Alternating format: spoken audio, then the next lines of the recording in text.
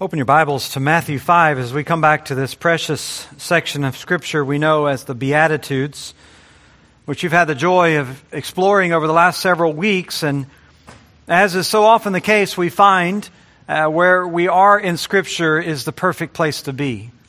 So many times through over the several weeks past now, we realize that the Lord has designed His Word in such a profound and beautiful way and speaks to our life, but in a very providential way brings us to those passages that are most poignant for the times that we're in, and today certainly is no exception. And as we come looking at these Beatitudes the last several weeks, we have come to one dominant idea that rings through all of them, and that is the fact that true, genuine followers of Christ are unique. They're distinct. That was the whole purpose of the message for Jesus to His disciples, was to help them to see and understand that one who is a true follower, one who's going to enter into the kingdom of heaven, is not just simply the superficial follower. They're not just simply the religious facade. This is someone who has been transformed from the inside out, to the point where they have a proper view of their spiritual poverty, where they're mourning over their spiritual state to the point of repentance, where they are filled with genuine meekness and self-sacrifice, all that becoming a way of life for them. They hunger and thirst for righteousness, and God fills them with hearts of mercy and sincerity and purity of devotion. And all of that meekness and mercy transforms them into peacemakers. Those are the descriptions that Jesus gives, not of the exceptional believer, not of the occasional believer. Those are the basic descriptions of those who enter into the kingdom of heaven. This is His way of describing what a true child of God looks like for the sake of His disciples. And if you're a believer and you read all of those things that we've read in the Beatitudes and you hear them talked about, they resonate with your heart because they resonate with your understanding of the gospel. They resonate with what originally called you to begin with. They called you out of the darkness and into the light. You understand this spiritual poverty and this mourning and this meekness and all those other things because that's the beauty of the gospel, and you aspire to live that way. You want your life to reflect exactly what Jesus has talked about here. And so as you hear these things, you believe exactly what Jesus says, that if you live this way, you will be blessed. You don't doubt it in your mind. You know that this is the path of blessing. You only hope that you could live according to it. However, that's not the perspective of every person. Not everyone hears what Jesus describes here and considers it on one hand to be lovely or on the other hand to be blessed. They don't believe that this is really something that practically works out for blessing, and they don't believe it's even always something that's desirable. You might expect that such peaceful and merciful and humble people would be valued by everyone, but the reality is, the sad reality is, they're not. In fact, not only are they not valued, they're hated. They are despised. People who are around these such blessed people who are around of these kinds of spiritual people, they often respond with animosity and hostility because they feel intimidated, because they feel ashamed, because they feel condemned, because of whatever. But for all those reasons, they respond not with love and affection towards these Beatitudes or towards these kinds of people. They respond with contempt. They respond with persecution, which is exactly where Jesus lands in His final Beatitude in our focus this morning in verse 10. Because after giving all of these descriptions of what Jesus says will mark a true believer, He has to give us this closing reminder in verse 10. Blessed are those who are persecuted for righteousness' sake, for theirs is the kingdom of heaven. he ends the same way he began, talking about those who are going to inherit the kingdom of heaven and reminding us that if you are genuinely a believer, if you truly are someone who has been touched by the gospel and impacted and transformed in all these ways, if you're someone who's going to enter into the kingdom of heaven, you're someone who's going to suffer persecution. It's a certainty. It's a certainty, he says. Like Paul says to Timothy, those who desire to live godly in Christ Jesus will suffer persecution. Or another way to say that is, to the extent that you grasp and understand the Beatitudes, to that same extent that you live them out, you will receive a backlash. You will receive a sort of commensurate kind of animosity from the world. And when this happens, as Jesus goes on to elaborate in verse 11, when this happens, you're blessed. In fact, he says, blessed are you when others revile you and persecute you and utter all kinds of evil against you falsely on my account. Rejoice and be glad, for your reward is great in heaven, and so they persecuted the prophets who were before you. Now that would strike a lot of people as strange, that you're going to actually declare someone blessed who's being insulted, blessed who's being maligned, blessed who's being reviled and persecuted, blessed who's suffering. It would not only strike them as strange that you would pronounce them blessed, but it would strike them maybe even strange at the position that Jesus puts it, because he had just talked about peacemakers and talked about people who were striving for peace and mercy and all those things. And yet right after talking about that, he seems to expect that for all of your mercy, for all of your purity of devotion, for all of your attempts at peace, Jesus seems to expect that in fact, at the end of the day, you're going to provoke hostility and hatred and persecution, and not necessarily peace. That may surprise you, but it certainly was no surprise to Jesus. He wasn't so naive. He understood the history of the world and the history of resentment and animosity toward the righteous. He wasn't shocked when the world rejected him. He wasn't shocked when people stood against him. Although he had no sin, and although he was the perfect embodiment of all of these principles of righteousness, he wasn't shocked that the world came against him with such hostility.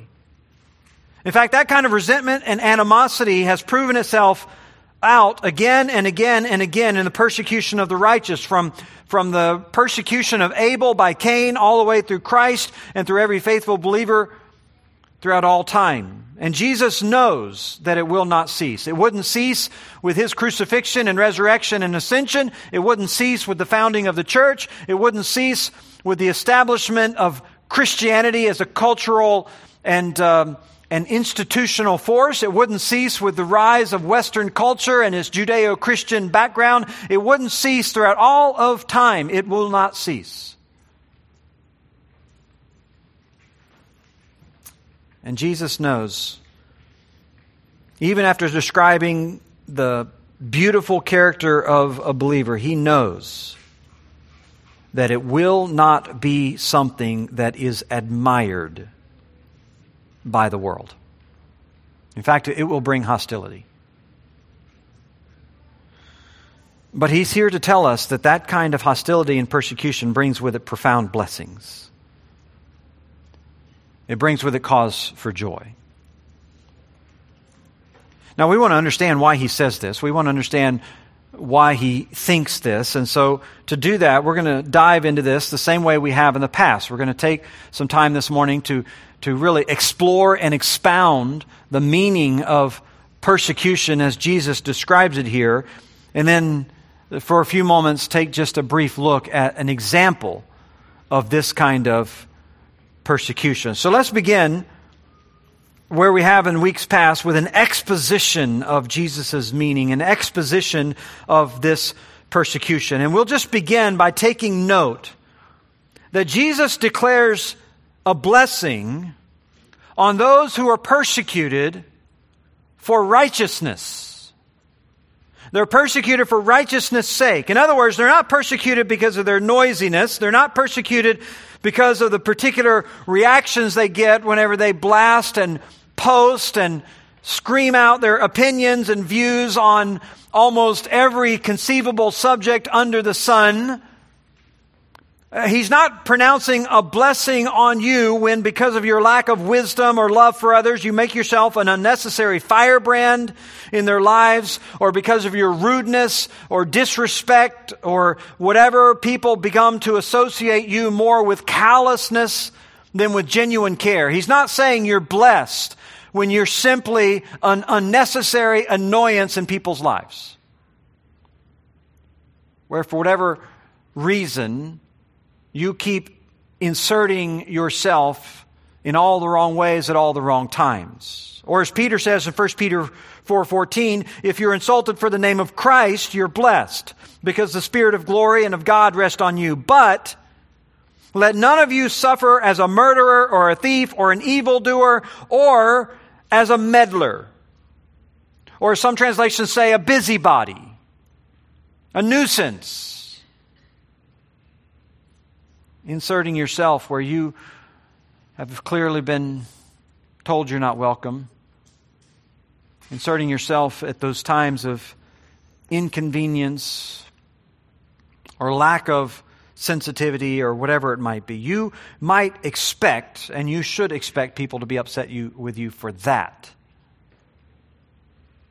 But Jesus is not talking about that. He's talking about righteousness.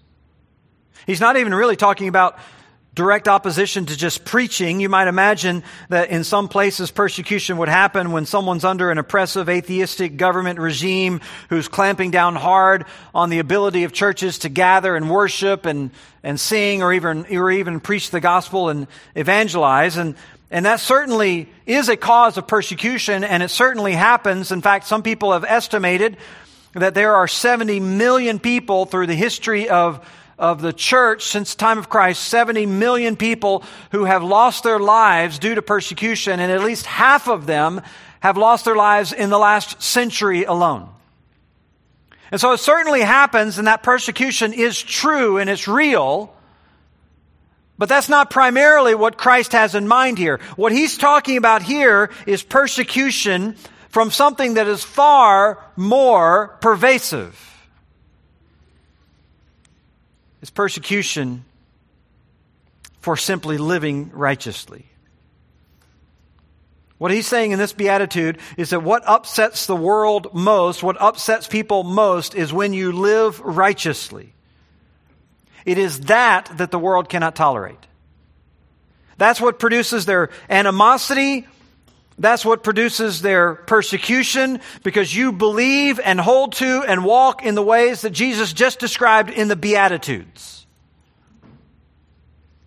And he's telling you that the world, for all of its talk of loving virtue, for all of its talk of standing for what's right and wrong, for all of its talk about upholding society and making progress and all of those things, for all of its talk about all of that, they still and will continue to actually hate the righteous. And so if you live righteously, you can expect animosity. Again, that might surprise you. You might expect that the world will welcome such humble and merciful and loving people.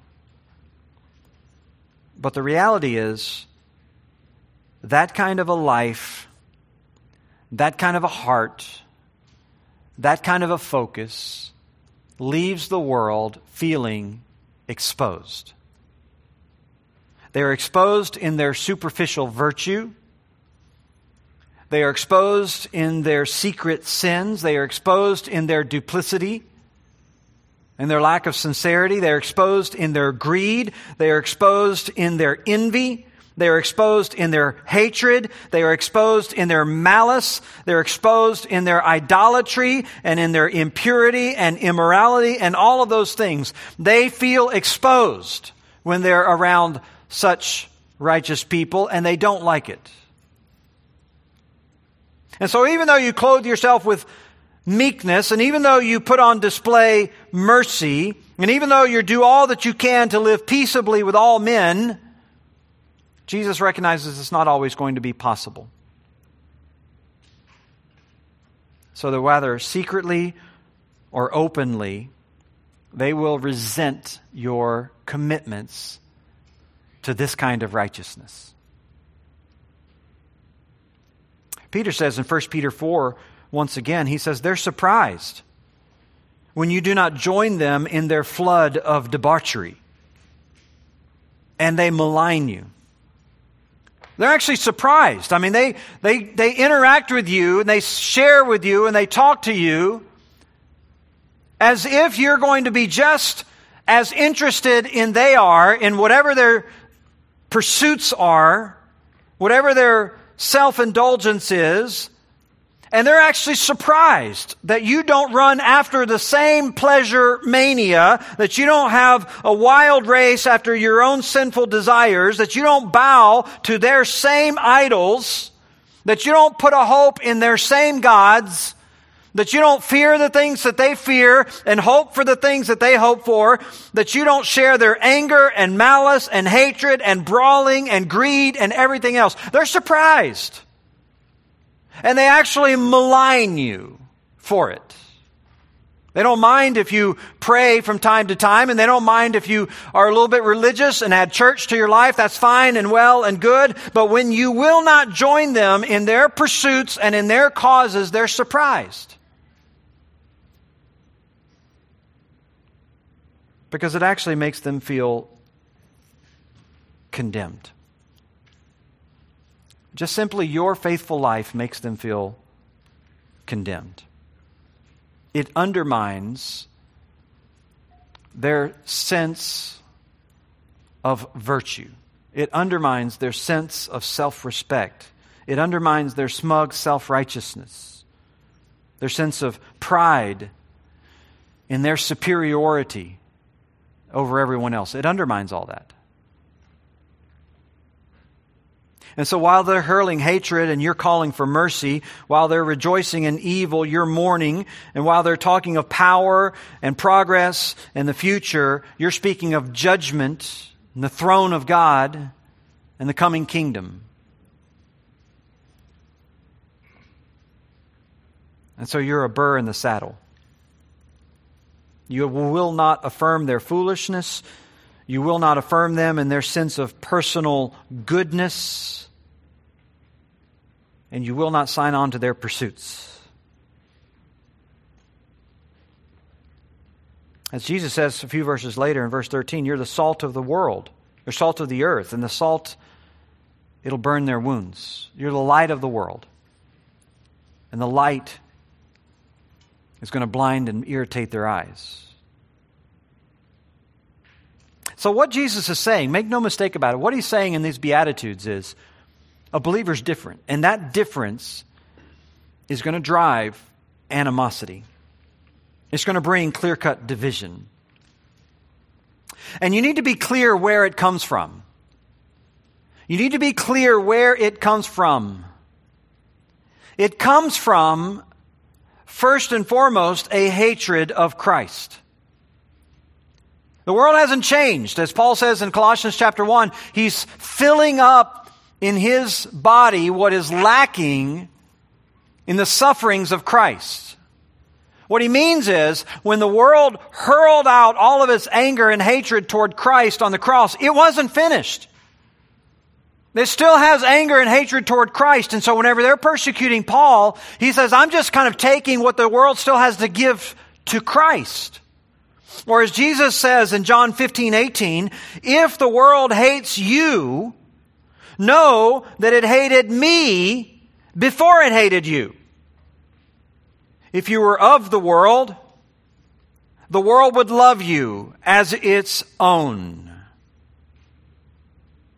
But because you're not of the world, and I chose you out of the world, therefore the world hates you. If you were of the world would love you. But because there is this distinction, because your life is marked by these Beatitudes, because you are so different, because you will not conform to their narrative, because you will not adopt their worldview, a worldview that is absent of God as the creator, that ignores God's role as the judge, that doesn't see God as providential over all the world, because you will not buy into their narrative. You are a problem. And so Jesus says they're going to treat you the way they treated me. They hated me, they'll hate you. And to the extent that you are like Jesus, to that same extent, you will be despised by the world. Why? Because it's the same prince of the power of the air working in the sons of disobedience, which was at work against Jesus and his gospel in the first century and continues to be at work in all of the world and its systems.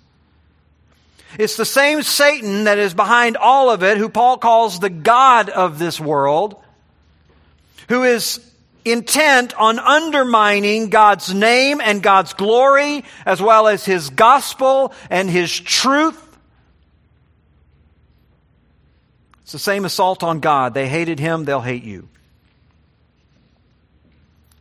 In fact, Jesus goes on to say in chapter 16, verse 1, I've said these things to keep you from falling away. It's a very real danger, he says, you're going to fall away. Verse 2, they'll put you out of the synagogues. Indeed, the hour is coming when whoever kills you will think he's offering service to God. They're going to do these things, he says, even in the name of religion. It's going to come even from religious leaders. He says, they will do these things, verse 3, because they've not known the Father nor me. For all their talk about God, for all the prayers that they lift up, the God that they claim to know is not the God of the Bible. You look at their life, it doesn't resemble Christ. You listen to their message, it doesn't have the message of the hope of the gospel. All these things they do because they do not know Christ or the one who sent him. And we might add, they just simply despise the gospel. As Jesus says in Matthew 13:21, persecution will arise because of the word.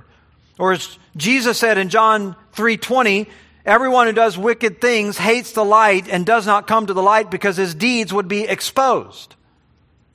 Or as Paul says in 1 Corinthians 2, the natural man doesn't accept the word of God because it's foolishness to him.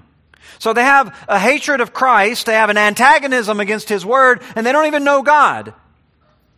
And so while they may adopt a religious stance at times, the last thing they want is to be held accountable to all that God says. So there's hatred, there's animosity, and it's all aimed at a cover-up for their secret sins. The indulgence of their flesh. And there's tremendous pressure that comes with that. There's pressure, there's intimidation to conform. There's intimidation to adopt the narrative or face the consequences. And what are the consequences? Jesus says it right here in verse 11. They'll revile you, which basically is a word for insults. They will question your intellect. They will question your motives. They will call you ignorant and naive. They will say that you are intolerant, unloving. They'll say all that stuff in order to try to intimidate you to embrace their view. Or he says they'll persecute you, which is basically a word for chasing and often has the idea of pushing someone outside of boundaries. And so this is basically an effort to marginalize you. And so what they'll do is they'll marginalize you. They'll marginalize you within your own home and your family. They'll marginalize you within your workplace. They'll marginalize you within society. Or he says they'll utter all kinds of evil against you. So they'll try to discredit you. Or we would say in modern culture, they'll try to cancel you. They'll question your motives. They'll interpret your actions as evil, motivated by evil. They'll say all these things against you falsely. They'll magnify your faults. And all of that simply because you will not conform. You will not get in line. But for those people who feel that pressure, Jesus has a warning. In fact, look with me over at Luke chapter 6. Because Jesus gave these Beatitudes, but Matthew doesn't record the full text of what he said, just portions of it. Luke gives us more insight. He says in verse 22 of Luke 6, "Blessed are you when people hate you and when they exclude you and revile you and spurn your name as evil on account of the Son of Man. Rejoice in that day and leap for joy, for behold, your reward is great in heaven, and so their fathers did the prophets." But look down at verse 26. "Woe to you when all men speak well of you, for so their fathers did the false prophets." In other words, if the world is not ostracizing you in the way that he's talking about, if they're not casting their insults at you, Jesus pronounces a woe. He laments your faithlessness, your foolishness. In other words, Jesus recognizes that the world would be willing to accept us if we conform to its standards, if we embrace its goals, if we adopt the world's view of itself, if we no longer proclaim the need for mercy and the hope in God alone, if we're willing to put some distance between ourselves and Jesus Christ, if we're not out there talking to people about their poverty of spirit and the need for mourning and all those things, Jesus says, if you're willing to do all of that, be warned, he says, because to the extent that you are not persecuted by the world, to that same extent, you have probably embraced its values, you've probably bowed to its gods and its idols, and you probably have defined righteousness by its standard. And you are mimicking its message.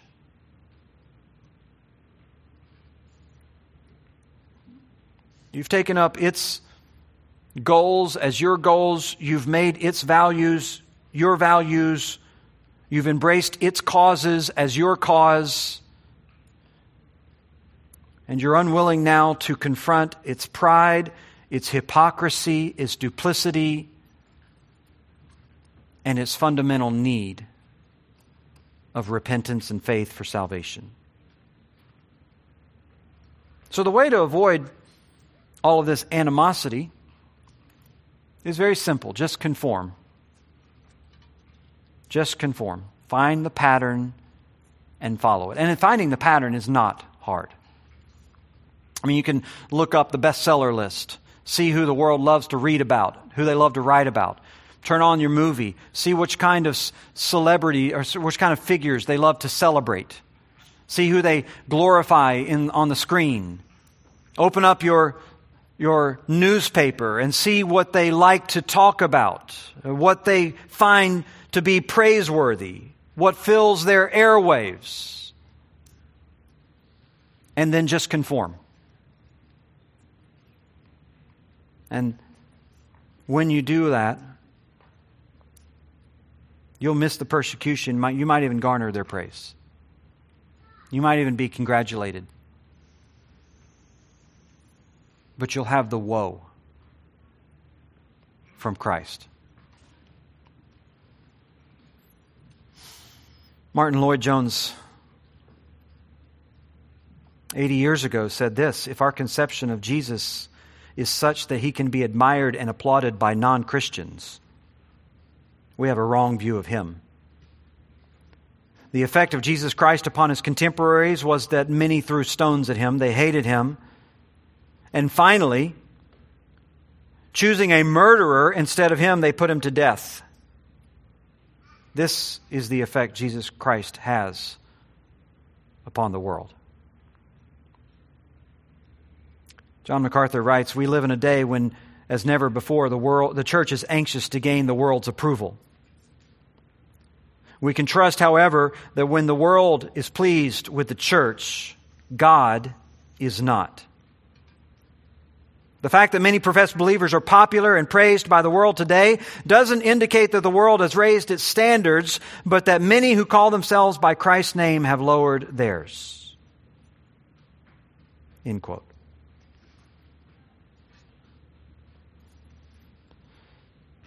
So woe to you, Jesus says.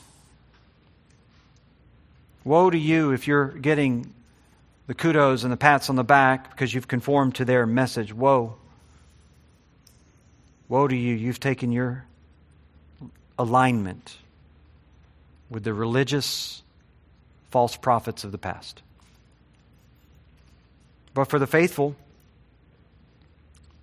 Jesus says persecution is inevitable. They hated me, they'll hate you. And your response, he says, ought to be what? Joy. It ought to be joy. Rejoice, he says in verse 12. Rejoice and be glad. That may not be your initial sort of reaction when they're hurling their insults and they're questioning your motives and they're accusing you of all kinds of things falsely. You are probably tempted at that point not to a place of joy, but a place of despair and depression. You're probably wondering why in the world are people responding this way? Why am I not able to get across to them the genuine care and genuine love and genuine concern? Why can they not see that I'm willing to sacrifice in so many ways to love them and how sincere I am in that? Why does it have to be this way? And you are tempted, if anything else, to slide into a place of gloom. But Jesus says, actually, you should have a kind of joy. First of all, he says, because there's a reward. Because none of the suffering and none of the loss and none of the insults or whatever, none of the things that you are going through are going to be forgotten. Not a single day, not a single insult, not a single abuse. None of it is going to be overlooked. You may think it is. You may have days when you imagine that God doesn't seem to care or He's not really paying attention. But He gives us this to remind us of that fact, that God is going to reward all of these things. People recoil at the idea of serving Christ for eternal rewards, but that's not the point. The point is not that we're doing this for rewards. We're doing this because we love Him, or more importantly, we're doing this because He loved us. But He wants to remind us that while you are suffering and it seems like God is perhaps even far off and not at work, as you absorb the blows and the insults from those near and far who despise your righteousness, He wants to remind you that none of it will be forgotten. There will be rewards for all of it. That's why Paul says in 2 Corinthians 4, we do not lose heart. Though our outer man is wasting away, our inner self is being renewed day by day. For this light, momentary affliction is preparing for us an eternal weight of glory beyond all comparison as we look not at the things which are seen, but the things which are not seen. For the things which are seen are transient, but the things which are not seen are eternal. So you're going through life and your focus is on the things which are not seen. And that in itself is a provocation to the world. They can't imagine that you would be more concerned about those unseen realities than the seen realities. But that's your focus. Your focus is on faithfulness to Christ. Your focus is on the rewards that He's promised you. And you simply want to die in that position of faithfulness to Him. And so, a part of persecution is the fact that it reminds you that this isn't your home. Part of persecution is the fact that it reminds you that this is not where your treasures are. This is not where your rewards are. This is not where you've placed your hope in this life. Secondly, Jesus says you are to rejoice not just because of those reminders of rewards, but you're to rejoice, he says, for so they persecuted the prophets who were before you. So you rejoice because this persecution becomes a confirmation. A confirmation that your life and your righteousness, as it's lived out faithfully, is putting you in good company. Because this is the way that persecuted all faithful servants of Christ. You want to stand with the great people of faith, you have to suffer with the great people of faith. There are no shortcuts. There are no exceptions. And so the way the world treated the prophets becomes the standard by which you are to measure yourself. And so when you suffer, as they did, it ought to be a cause of joy, because it's confirming that you stand with them. And Hebrews 11, verse 35, reminds us about them. Some were tortured, refusing to accept release so that they might rise again to a better life. Hebrews 11:36, others suffered mocking and flogging and even chains and imprisonment. They were stoned. They were sawn in two. They were killed with the sword. They went about in skins of sheep and goats, destitute, afflicted, mistreated, wandering about in deserts and mountains and in dens and caves of the earth. And the writer says, of whom the world was not worthy. You want to stand in company with that crew? Don't expect to get patted on the back by the world. Don't expect to be congratulated, to be praised by the world. Expect persecution. You do that, Jesus is implying, you're doing something right. You're doing something right. I can't help but think of the poem by Amy Carmichael when I read these passages. Hast thou no scar? No hidden scar on foot or side or hand? I hear thee sung as mighty in the land. I hear them hail thy bright ascendant star. Hast thou no scar? No wound, no scar, yet as the master shall the servant be, and pierced are the feet that follow me, but yours are whole. Can he have followed far who has no wounds, no scar? Summarizes Jesus' words very well there. Where is your persecution? Where do you see the animosity of the world against you? Or where have you embraced its message, conformed to its pursuits? Well, if that's the exposition, what about the example? And we could go all kinds of places. Obviously, Jesus already mentioned the prophets, right? All these prophets who suffered at the hands of their fellow countrymen for various reasons, maligned in their motives, falsely accused, their words are twisted, their message is distorted, in some cases to mean the exact opposite of what they're trying to say. All that stuff is there, but I thought we could just turn over to Acts 16 and follow the brief narrative of the Apostle Paul and kind of what his life looked like. Acts 16, and just to remind you, this comes right after the Jerusalem Council in Acts 15, where Paul had to go to Jerusalem to defend his message against those who were twisting and distorting his words already. They had tried to impose on the church the strictures of Jewish law, and Paul had to go before the leaders of the Jerusalem church to defend his gospel. The result of that was a letter wherein they affirmed Paul's preaching and affirmed that the Jews are not imposing any of this on the Gentiles. The Gentiles are free from all of those kinds of Jewish regulations, and they simply call on the Gentiles to not put unnecessary stumbling blocks in the way of their Jewish brethren. And so in Acts 16, Paul has received now this document, this letter from the Jerusalem leaders, and he's going back and he's delivering it primarily to the churches of Galatia along the southern shore of Turkey there.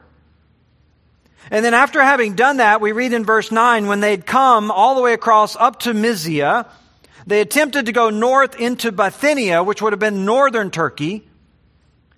But the Spirit of Jesus did not allow them, and so passing by Mysia, they went down to Troas.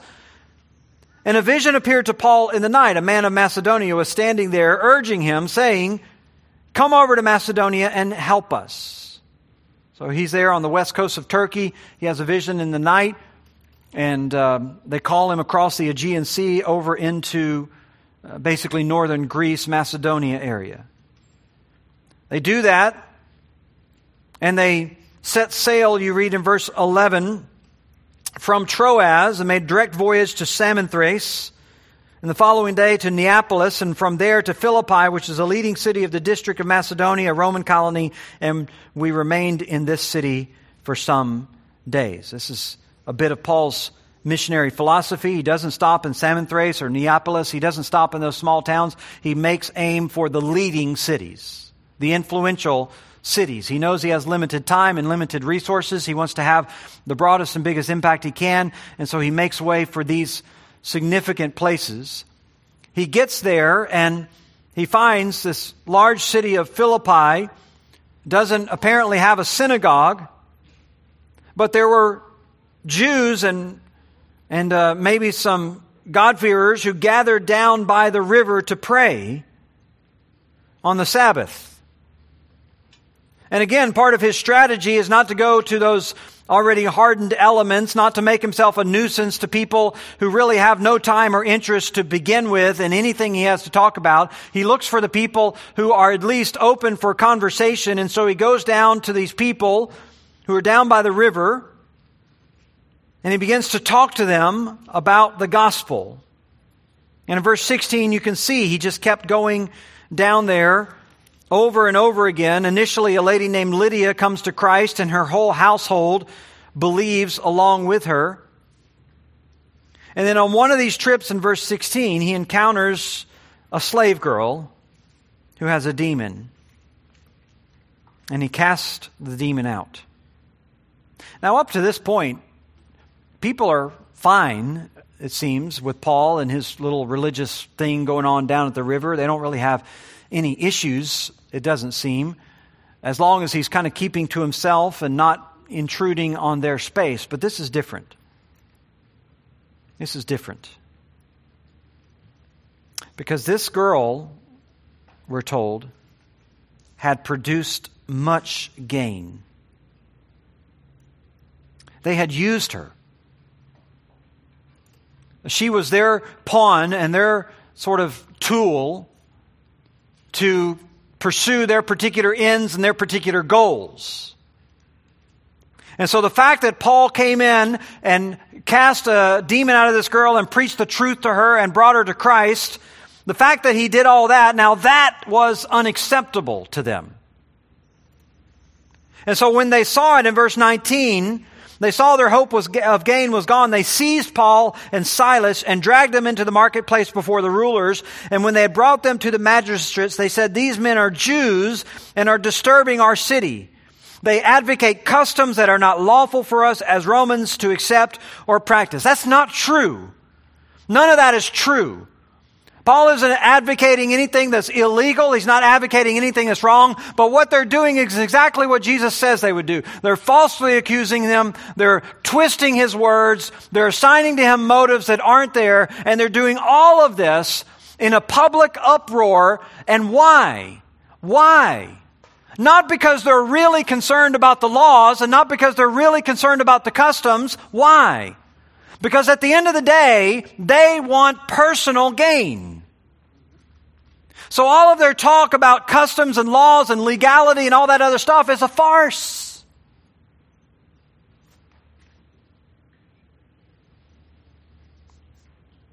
The crowd joined in attacking them, and the magistrates tore their garments off and gave orders to beat them with rods.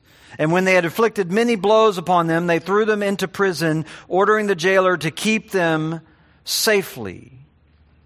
And having received this order, he put them into the inner prison and fastened their feet in stocks.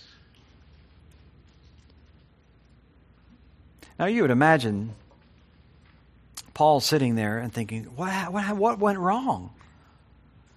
I mean, all we were doing is trying to help people. All we were doing is trying to preach the gospel. All we did was release this girl from her bondage to a demon. You would expect him to kind of be cast into a point of despair and self-pity.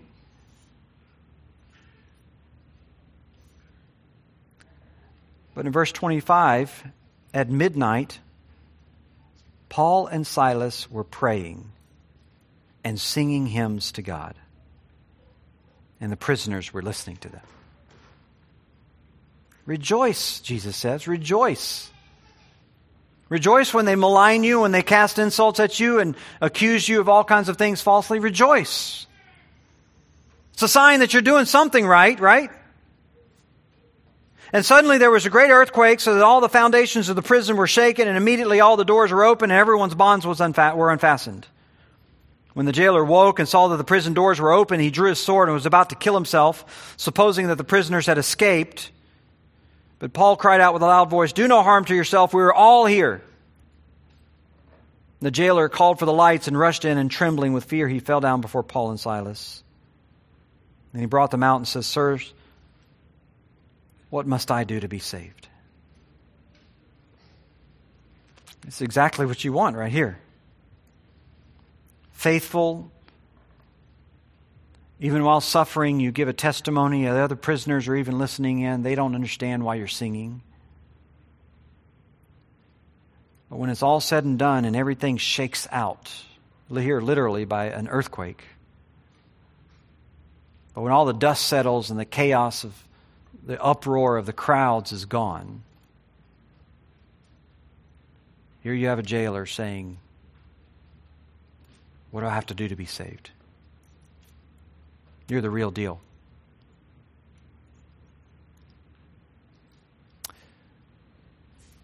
Paul was able to offer him hope. Verse 31, "Believe in the Lord and you will be saved, you and your household." They spoke the word of the Lord to him and to all who were in his house, and he took them that same hour of the night and washed their wounds, and he was baptized at once, he and all his family. Then he brought him into his house and set food before them, and he rejoiced along with the entire household that he had believed in God. Now, verse 35, when it was day, the magistrates sent to the police saying, "Let those men go." Somehow along the way, they realized this was not going to go in a good direction. This is going to be trouble. It's more trouble than it's worth. Maybe they realized that they had reacted rashly or whatever it might be. The jailer reports these words to Paul, saying, "The magistrates have sent to let you go. Therefore, come out now and go in peace." But Paul said to them, "They've beaten us publicly, uncondemned, men who are Roman citizens, and have thrown us into prison. And do they now throw us out secretly? No, let them come out themselves and take us out."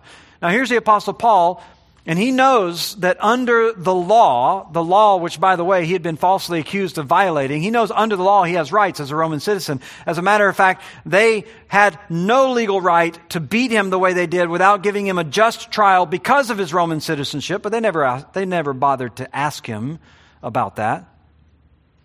And now, these guys know that they are themselves liable of condemnation because they have violated the law of Rome.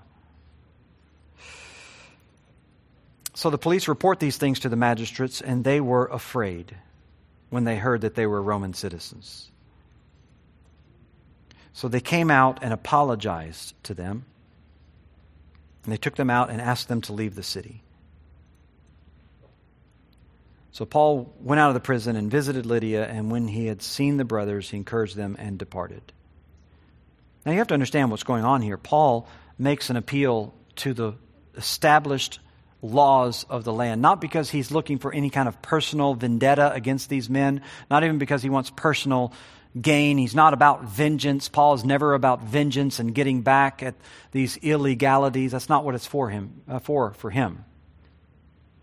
But he understands that he's going to leave, and there's a fledgling church that he's going to leave behind. And so, to the extent that he can, his interest in the law is simply to protect these new believers, these young believers. Because he knows the animosity is not going to go away. But at least he could put some fear in the magistrates so that they would leave their hands off of the church for a while. They go on down, verse 17. They pass through Amphipolis and Apollonia, and they came to Thessalonica, which was another major city on the major road there. And along the way, they go into the into the synagogue on the Sabbath, as was their custom. They don't gather here along the river. They have a synagogue. And so Paul goes there because, once again, these are the people who would at least propose to have some interest in dialogue. And so Paul wants to preach to them. He preaches for them over the course of 3 Sabbaths, and people respond. He explains, verse 3, and proving that it was necessary for Christ to suffer and to rise from the dead, and saying to them, this Jesus whom I proclaim to you is the Christ. His message is clear. It's simple. It's just Christ. It's all he's interested in. He's not there to sort of enter into legal debates or, all that other stuff with the magistrates. He just wants to preach Christ. Some of them were persuaded, verse 4, and joined Paul and Silas, as did a great many of the devout Greeks and not a few of the leading women.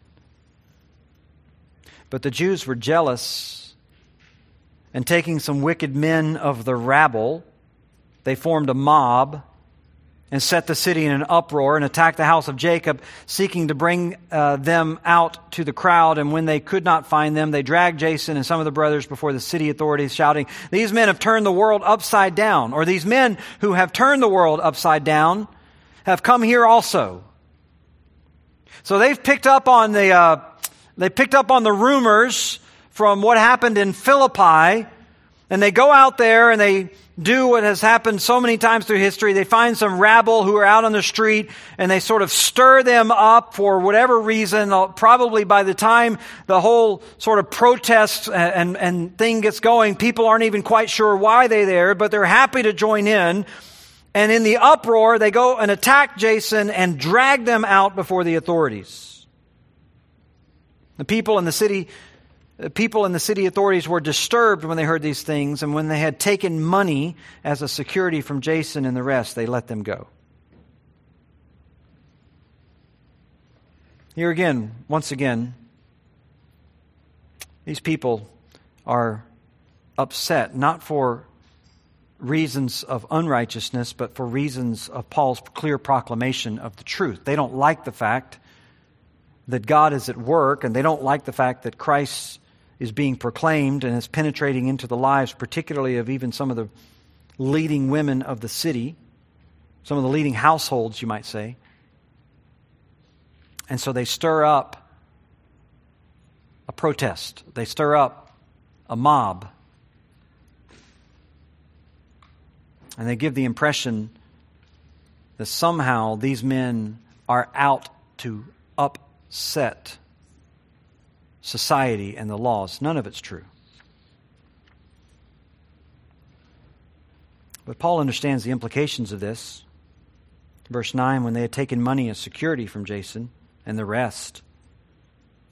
So they extract from these new believers some sort of bond, some sort of financial promise.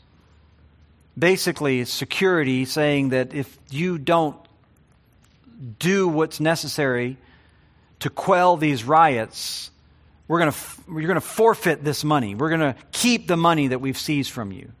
We'll hold it as security right now, but you're going to lose everything. And Paul understood the financial implications and impact on his fellow brothers and sisters in Christ now. And so rather than fighting back and rather than calling for trials and appealing to the laws and all that other stuff, verse 10, the brothers immediately sent Paul and Silas on their way by night to Berea.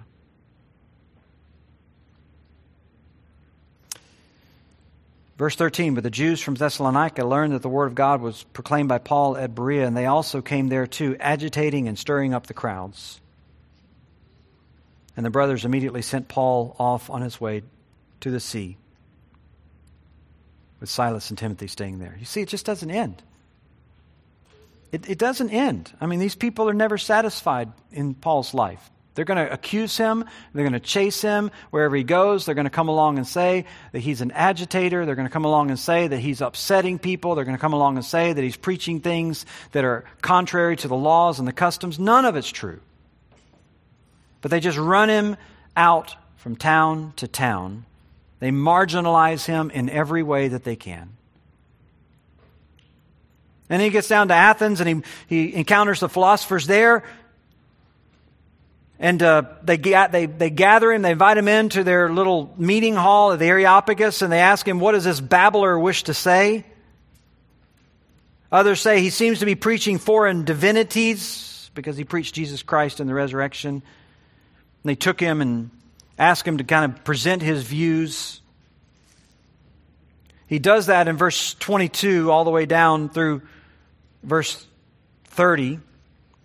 Ultimately telling them that the times of ignorance God overlooked, but now God commands all people everywhere to repent. Because he's fixed a day on which he will judge the world in righteousness by a man whom he's appointed. And of this he's given us assurance by raising him from the dead. And at that, hearing of the raising of the dead, some of them mocked him. Others dismissed him. Basically, shuffled him off, saying, we'll listen to you later. That's just a portion of Paul's life. He had no doubt expected it. He knew it would be coming because he knew that those who are faithful to the clear and simple proclamation of Christ, those who are willing to stand and tell the world that God has fixed a day for your judgment, and that the only hope that you have is Jesus Christ. For someone who's committed to that message alone and lives out a righteous life, doesn't matter how peaceable, gentle, merciful you are, the world is going to malign you. It's going to mistreat you. It's going to marginalize you. It's going to question your motives. It's going to do all that. Jesus says you're blessed. When that's happening, you're blessed. God's seeing it all. He's remembering it all. He's not going to forget any of it. He's going to reward it. You're blessed. And just as importantly, you're blessed because that's the way they treated the prophets. It's the way they treated Paul. It's the way they treated Christ. So you're standing in good company. Keep standing. Keep holding firm. Don't give in to the world. Don't seek its applause. Don't expect its praise. But cling to the simple message of Christ. Well, let's stand together. We'll be dismissed with a word of prayer. Lord, we need this reminder. We are so different from the world around us. So different in our life and so different in our message. And we know, Lord, to the extent that we clearly identify and proclaim the simple message of Christ, we will be despised. We understand that. We know our motives will be questioned. We're prepared for that. We know we'll be maligned and our actions will be misjudged and twisted. They did the same to you. They did the same to every faithful prophet. They'll do the same to us.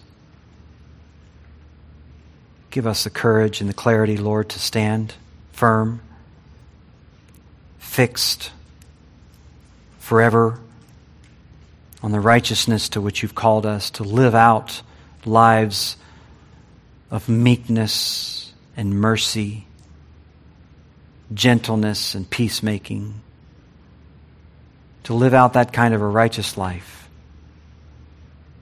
to warn people of judgment, to remind them of the need for forgiveness, to tell them of Christ. May that fill our lips and our message.